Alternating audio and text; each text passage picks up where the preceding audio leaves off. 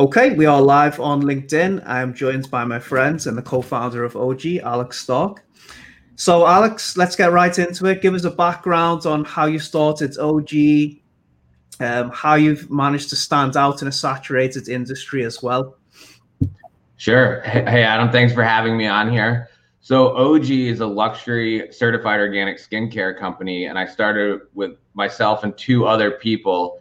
One came from a luxury fashion background. He owned a fashion company before, so he had the design eye and branding really nailed down, and also business sense from that. And my other partner and brother actually had worked at a contract manufacturer for skincare for 12 years, developing some of the formulas for some of the biggest skincare companies in the world. And I had a strong operations and logistics background. So we kind of combined our knowledges and said, let's start a skincare company. But the trend with skincare is clean beauty, but not just because it's been said that up to 60% of what you put onto your skin is absorbed into your body. And like with the food trends, everybody's going towards organics and sees the importance of it, and it's catching up with skincare. And so there's a lot of trickery in the skincare industry. People saying their products are clean and healthy, but they're not. So we wanted a product that's certified organic, certified to be safe, and also a product that's effective and with a luxury design. Because a lot of the organic products out there have this kind of, brown, neutral, hippie-ish, granola type color schemes. Yeah. And they smell like patchouli and they don't work well. So we wanted to get luxury positioning, competing with luxury synthetic brands that also are effective and feel as good as these like chemical brands that might be doing long-term damage to your body. Interesting. Yeah, I completely understand what you're saying as well about the luxury premium type appeal of the products. My mum also works for Ghislaine as well, so familiar with how many chemicals are in the products. Yeah. Did you actually have a background in e-commerce, or was this just a completely new industry for you? It was a completely new industry for me. I came from actually shipping. I drove and managed crews on large cargo ships around the world. So it was totally different, but that's been a cool experience with this, is that you can completely change what you're doing and become good at it. Like if you just put the time in, it took time to learn Shopify and digital marketing and all this stuff. But you can be as good as anyone else in it as if you just put the time in, and you have to figure it out. And that's kind of like anything with being a business owner and being successful in life in general, is like, you just keep moving forward. Like if you don't know how to do something, like you just have to figure it out. And like, it's overwhelming in the beginning with a business, like all these things you don't know, but then you're like, well, I just got to figure this out, and you find a way to do it. And so yeah, it's been a great learning experience. Yeah, I remember I was looking at Oliver Cookson, who started My Protein. Actually, he made a post on LinkedIn the other day, and he was saying about just learning how to do everything in those initial first 6 months, so that then you can hire people and train them to do it the way you want to.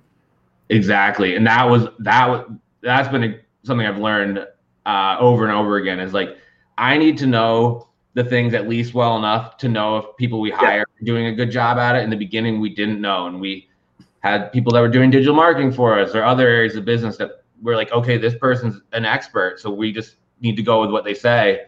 But then as I learned more, I was like, wait, this person's not doing a good job. And like that's hit me multiple times, where you get dazzled with like their website or the clients they've worked with, and you're like, well, they're an expert, so I'm going to believe everything they say. But then as you learn more, you realize they're not doing a great job. And so it's been really fundamental to like at least learn enough about each thing that we're hiring people for to know if they're doing a good job or not. Yeah, we'll get into a bit later as well on red flags when hiring freelancers and agencies. I definitely want to pick your brains on that. Do you ever get captured by any pirates when you were on these ships? I actually did. I feel like you must know about that. I got 2 times in West Africa for ransoms. So these are not the classic Somalian pirates then, if it's West Africa, right? No, they're not the classic Somali pirates. They were actually our own crew members. So it was more of a mutiny for money. They took over the ship 2 different times to get money from our company.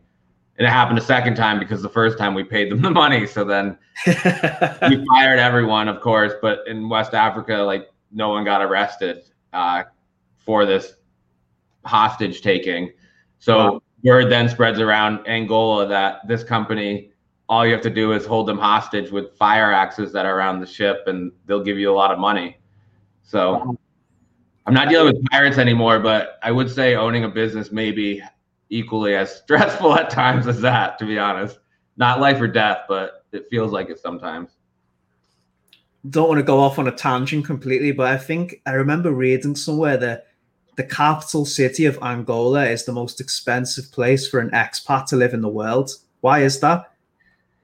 Because it's all oil and gas there and minerals. And so I think they know that they can charge it because we all have to be there. It is incredibly expensive. I remember like apples there would be like $8 for an apple or something. And you have no choice to pay it. Like if you don't want to pay for the $700 a night hotel, like you don't want to see the other option. Like there is no other option. That's it. They've got you there. They can charge you whatever you want. Wow. Seen Peter's good friend Peter just left a comment, said you held the crew members hostage and demands the pay rise. I think that's where Alex actually got the money for Ogee as well. It must have came from these crews. I got him back. Yeah, that's right. I did. Turn of events that I don't talk about often. So anyway, going back to Ogee for a minute. Obviously, it's a very, very saturated industry. How have you managed to gain leverage and at least get the ball rolling in the beginning? It must have been very difficult. We knew we had to have that point of difference. Like I said, about we had to stand behind our values of being certified organic and have something backing us up saying we're safe and we are and effective. And for the branding, we started the company, and honestly, we made a huge pivot in our design and stuff because it wasn't where we wanted it to be or needed it to be in the luxury market. So in the beginning, we knew we needed these point of differences, and we just got started with it. I think that's what you need to do is just get started somewhere and be willing to make quick pivots if you see that like those points of difference aren't there enough or they're not strong enough. So we did that, and we like early on we were on a custom website platform, and we realized that hey, this isn't working. This is like we want to be a e-commerce business that sells skincare. Like we want to be a digital technology company. Like we need to be using the cutting edge software and website tools. So we just got started, which I think you need to do, but then we made a lot of quick pivots to get to where we are. That probably leads us nicely onto the next question, which is obviously you're on Shopify now. Was this a transition because you started off on, did you say, a custom coded solution and then you realized that you needed a better alternative? Yeah, big time. We got talked into, like I said, that's the problem when you start a company is trusting everybody who you think is an expert. And they talked us into this custom platform, and it was a nightmare. Like it took forever to build it. Nothing worked correctly. Every time you needed to add a simple feature, it took months and a ton of money, and it still didn't work correctly. Where with Shopify, like they've thought of all those things. And if you need something else, like you just add like a $10 a month app and it handles it. Where if you have a totally custom site on a custom platform, like if you need some special button, it's going to cost you thousands of dollars and take like months, and then it's not going to work correctly. So Shopify integrates with everything out there, like fulfillment centers, like all these things we didn't think of in the beginning. Klaviyo, like all these things you totally need. Like Shopify is built for that. It integrates with everything. Yeah, I think I was speaking to Ronak, who's the CEO of Obvi last week, and I think that in a nutshell, Shopify just makes it easy to sell, which is why I think it's consolidated as the market leader for e-commerce. Yeah, it has all the things you need, and they've also like done a ton of split testing and conversion rate optimization already. So like their checkout, like they've tested that, billions of dollars have gone through their checkout, and they've run a lot of conversion rate optimization things. So you can kind of just trust that that's best practice how they have it with a lot of things. Where if you do a totally custom site, you're just making a bunch of educated or maybe uneducated guesses of what you think is best. Yeah, definitely, that's true. Have you looked into Shopify Plus at all and considered it the investment? We are on Shopify Plus actually, and Oh, okay. I think it has some good features, some really good features actually that we utilize. But I think a big thing is that if you're doing a lot of e-commerce business, like an hour of downtime is a lot of money, like especially during busy times of the year.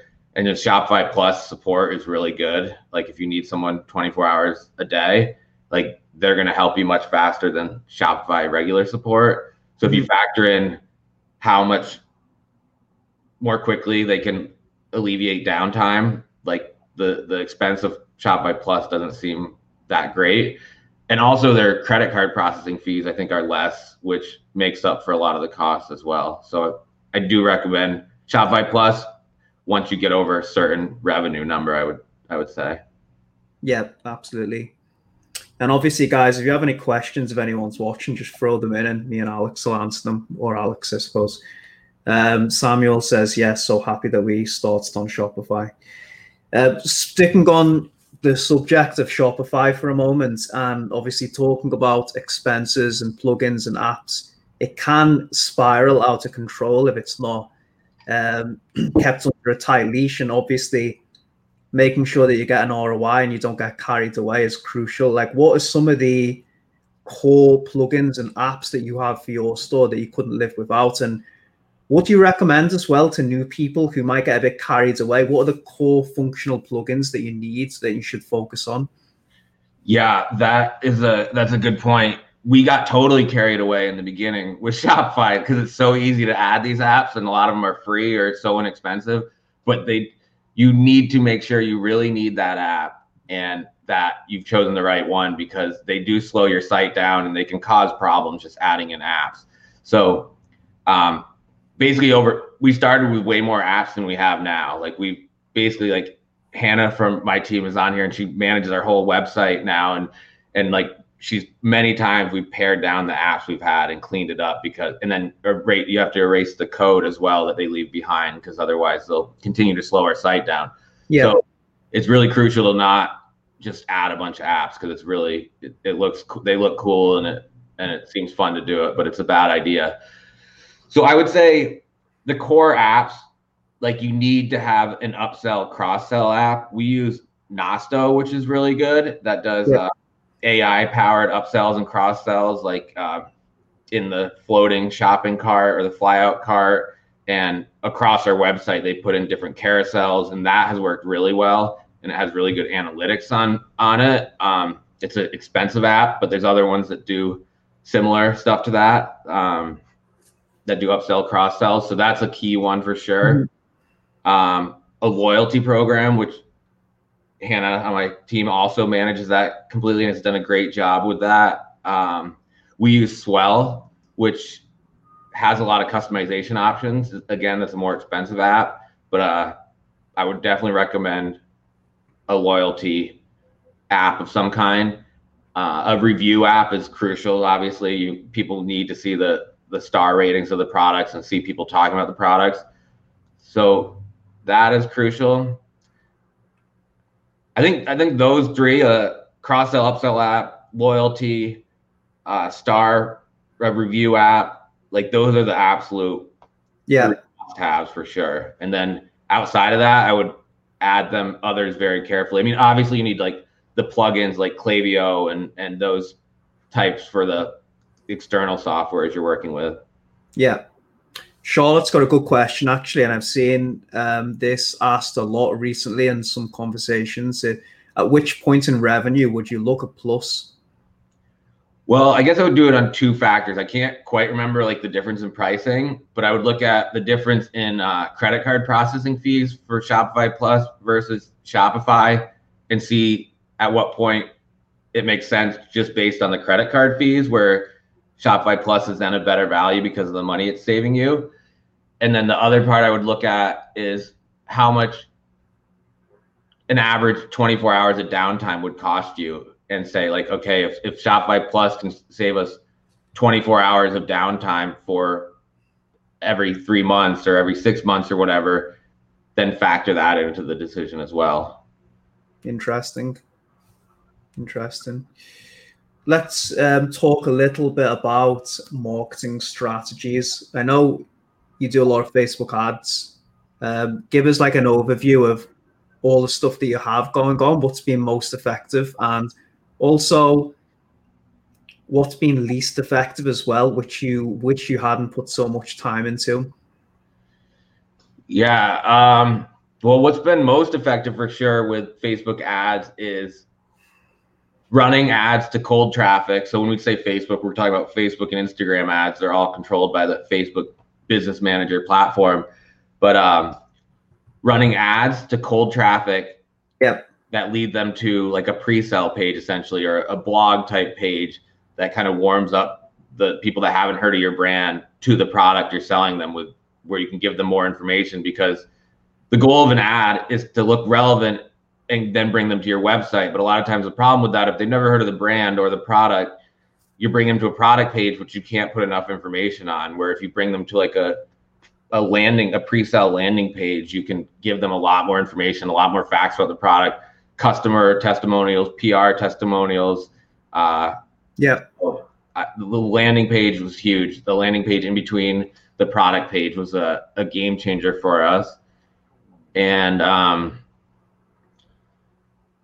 I think what I wish I didn't put so much time is with Facebook and Instagram ads, you see a lot of noise of a lot of gurus out there saying like, you got to try this, you got to do this, like don't optimize for conversions, optimize for traffic, and you won't get the return today, but in 6 months you'll have all these people in your funnel. But like that's all these like crazy guru tactics, like almost the majority don't work, and you'll spend a lot of money, a lot of time, and they'll post screenshots and stuff sometimes, but like you have to filter out a lot of noise and advertise and know the people. Like if you're in Facebook group talking about ads, they can be really helpful, but you need to know the people in those groups that have good information and know who to like listen to, and then ignore everything else. We'll come on to that again towards the end of this live, because I want to talk to you about red flags with gurus and freelancers and agencies as well. This is a good question, actually, just to go off and back to Shopify before we move on from that. Is there any disadvantages with Shopify? Because I know we can fall into the trap of just raving about it, but there is some disadvantages as well, right? I think a disadvantage would be if your site looks like every other site out there.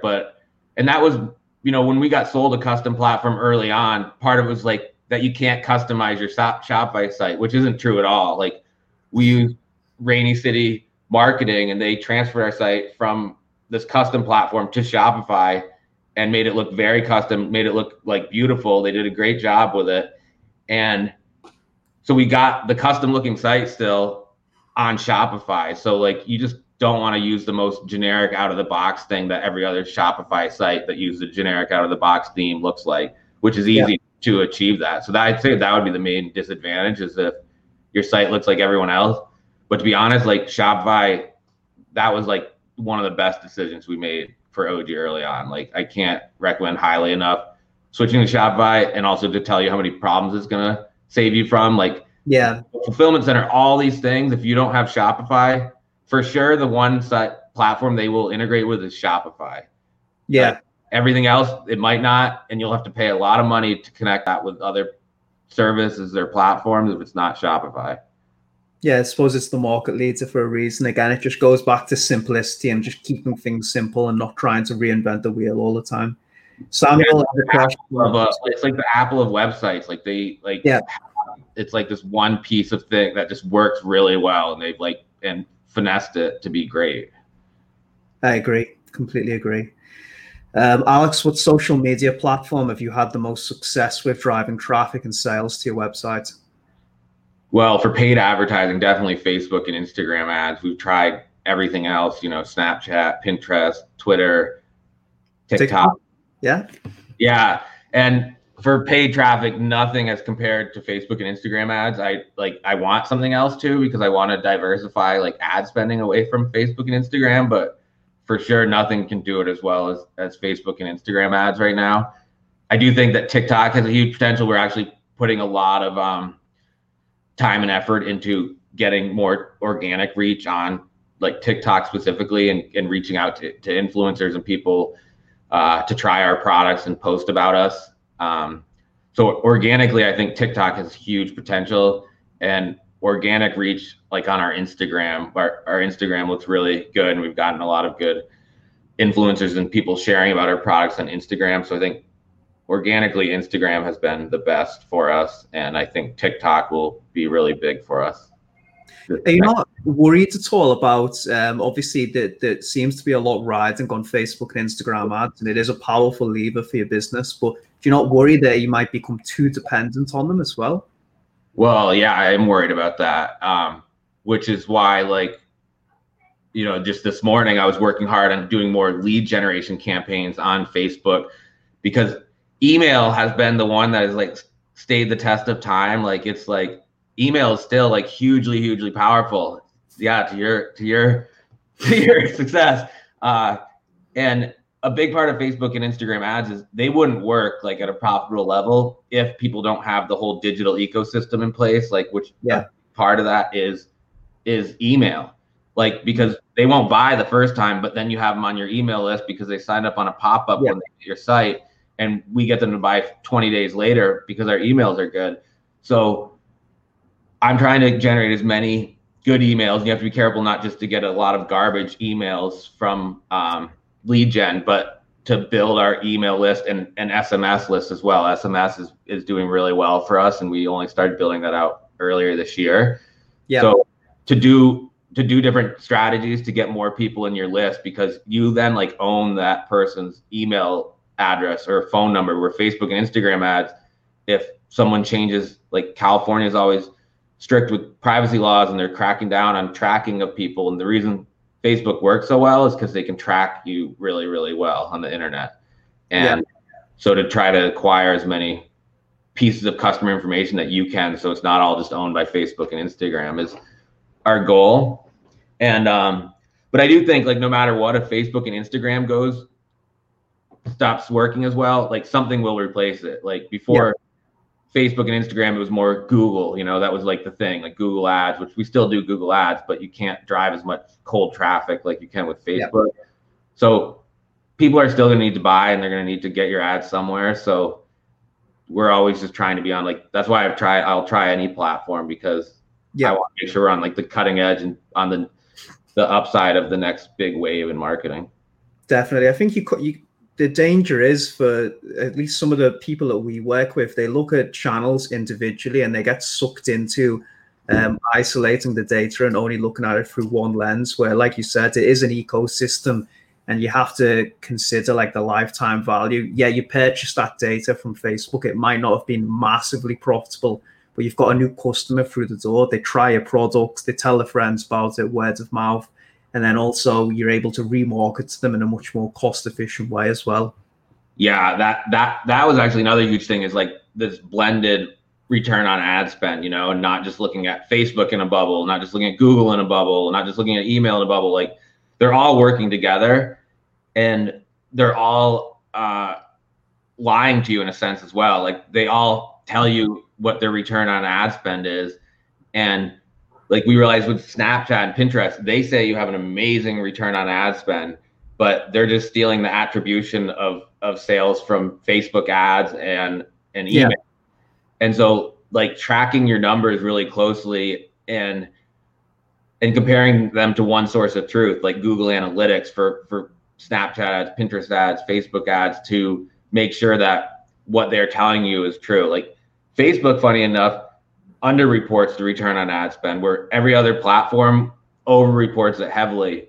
And so tracking your numbers to get a blended return on ad spend across all advertising spend versus all website and Amazon sales, if you're on Amazon too, and knowing like what, if Facebook's your main advertising channel, what return on ad spend you need in Facebook to be profitable, and knowing that whatever Facebook telling you for the return on ad spend isn't a true ROAS, but knowing what you need, like regardless if it's true or false, to scale.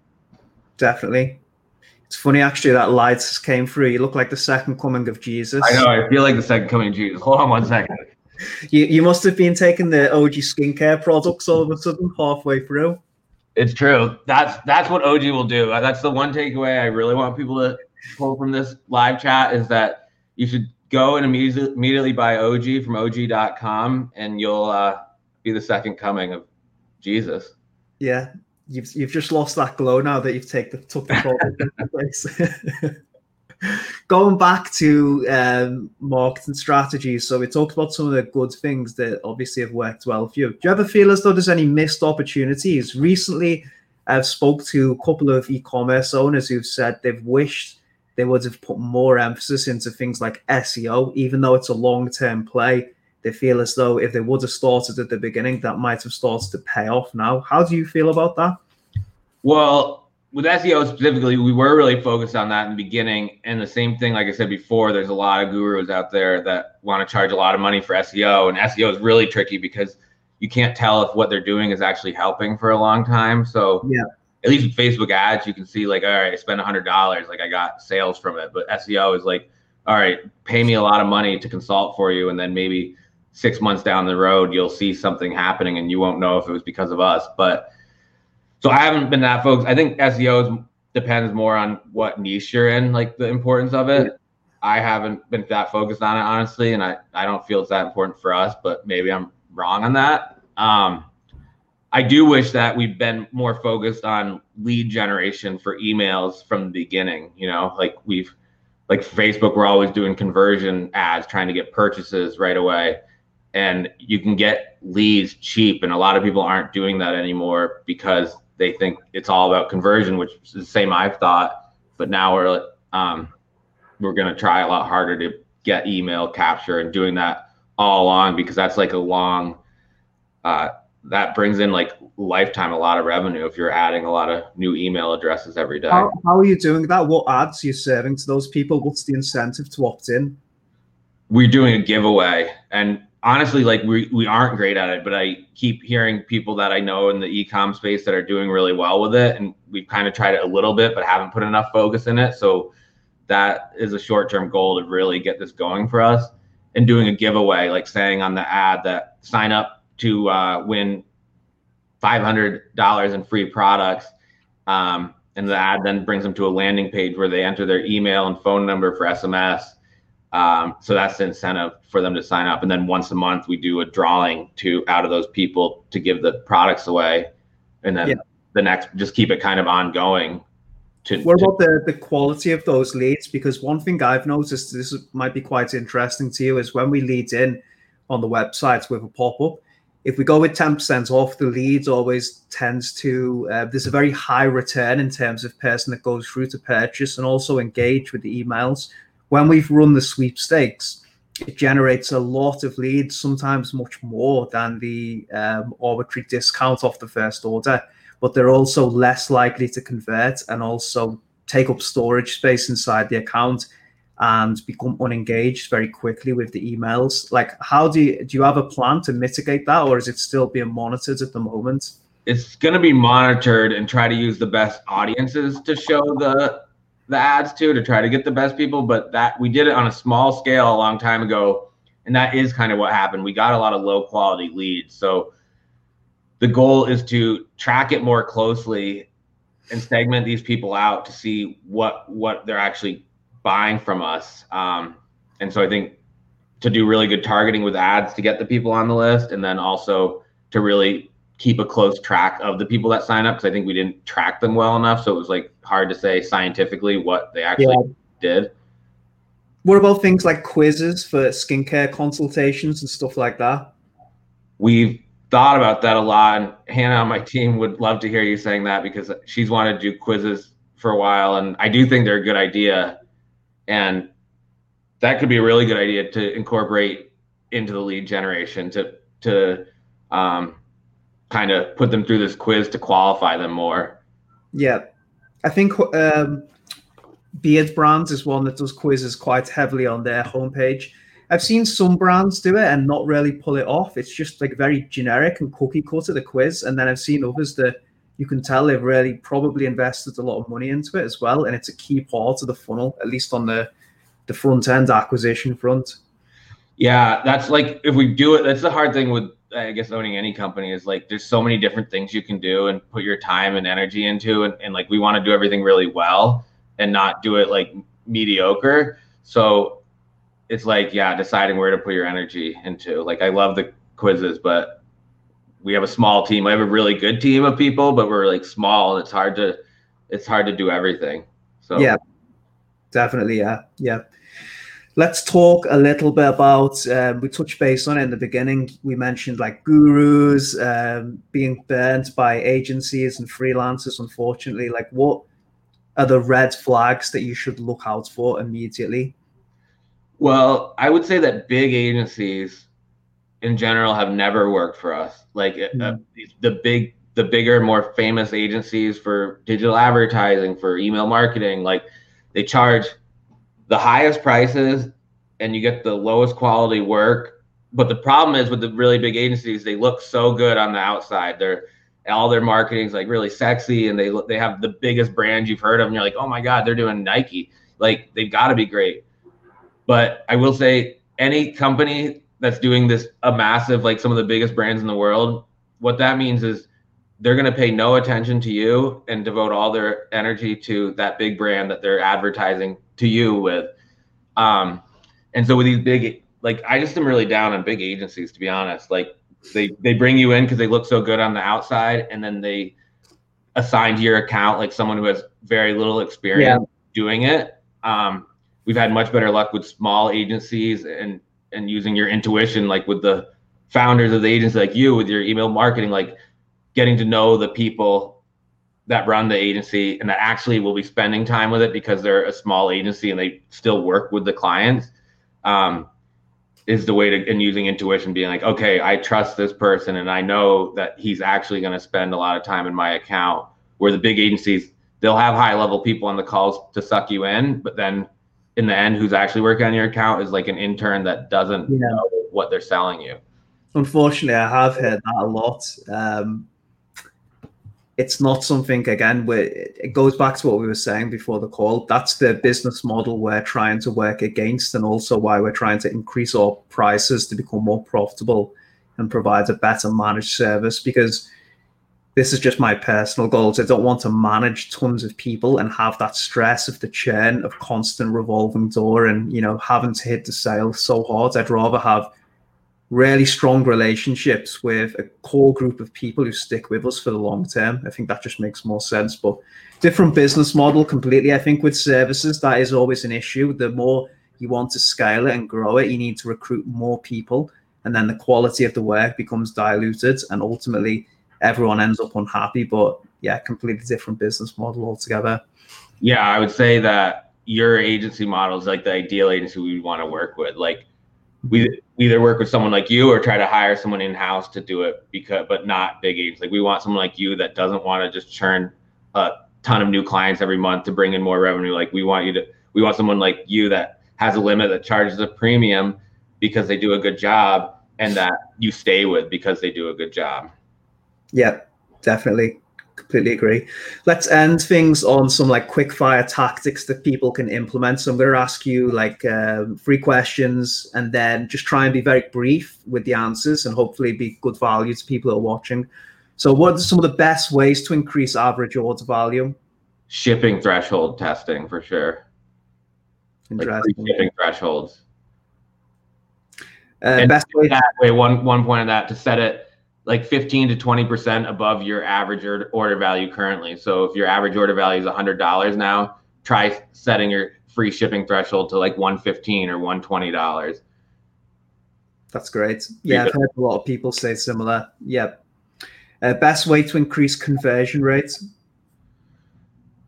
Go through your website as a customer many times, checking out on mobile, desktop, different browsers, and see anything that feels weird to you. Try to do it with fresh eyes. Try to get friends to do it with, and refund their orders to, because a lot of times we overlook things that are problematic. Good answer.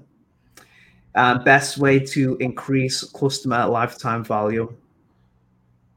Email marketing, customer loyalty program like a Swell. Email, yeah. But email marketing would be number 1 for sure. Good stuff. which then you market the loyalty program through email marketing. Yeah, absolutely. That's always key. And we're just going to end on more of a holistic question. So if anyone's watching, any e-commerce owners or anyone who wants to cut the teeth new to the game, what advice would you give to people starting out? To use Shopify, like no question, don't get tricked by people, and to be careful who you listen to as gurus. Good one. Cool. Well, don't trust the gurus with Lamborghinis, I would say. Yeah. So I'll look out for your Instagram ads talk Yeah. in that Lamborghini. Cool. How can people contact you, Alex? I know I've been pestering you to get more active on LinkedIn. They can add me on LinkedIn, and I'll try to check LinkedIn more often and respond. Cool. Well, I'll leave a tag in the comment section on here, so if anyone wants to follow up and pick your brains a little bit further, they can do. But mate, it's been a pleasure. There's been so much knowledge involved in there, and definitely looking forward to reposting this and sending you some spliced segments so that we can repurpose it and give more people more value. Thanks for your time. I appreciate it a lot. Great. Thanks for having me on, Adam. It's good. Yes, mate. Thanks very much.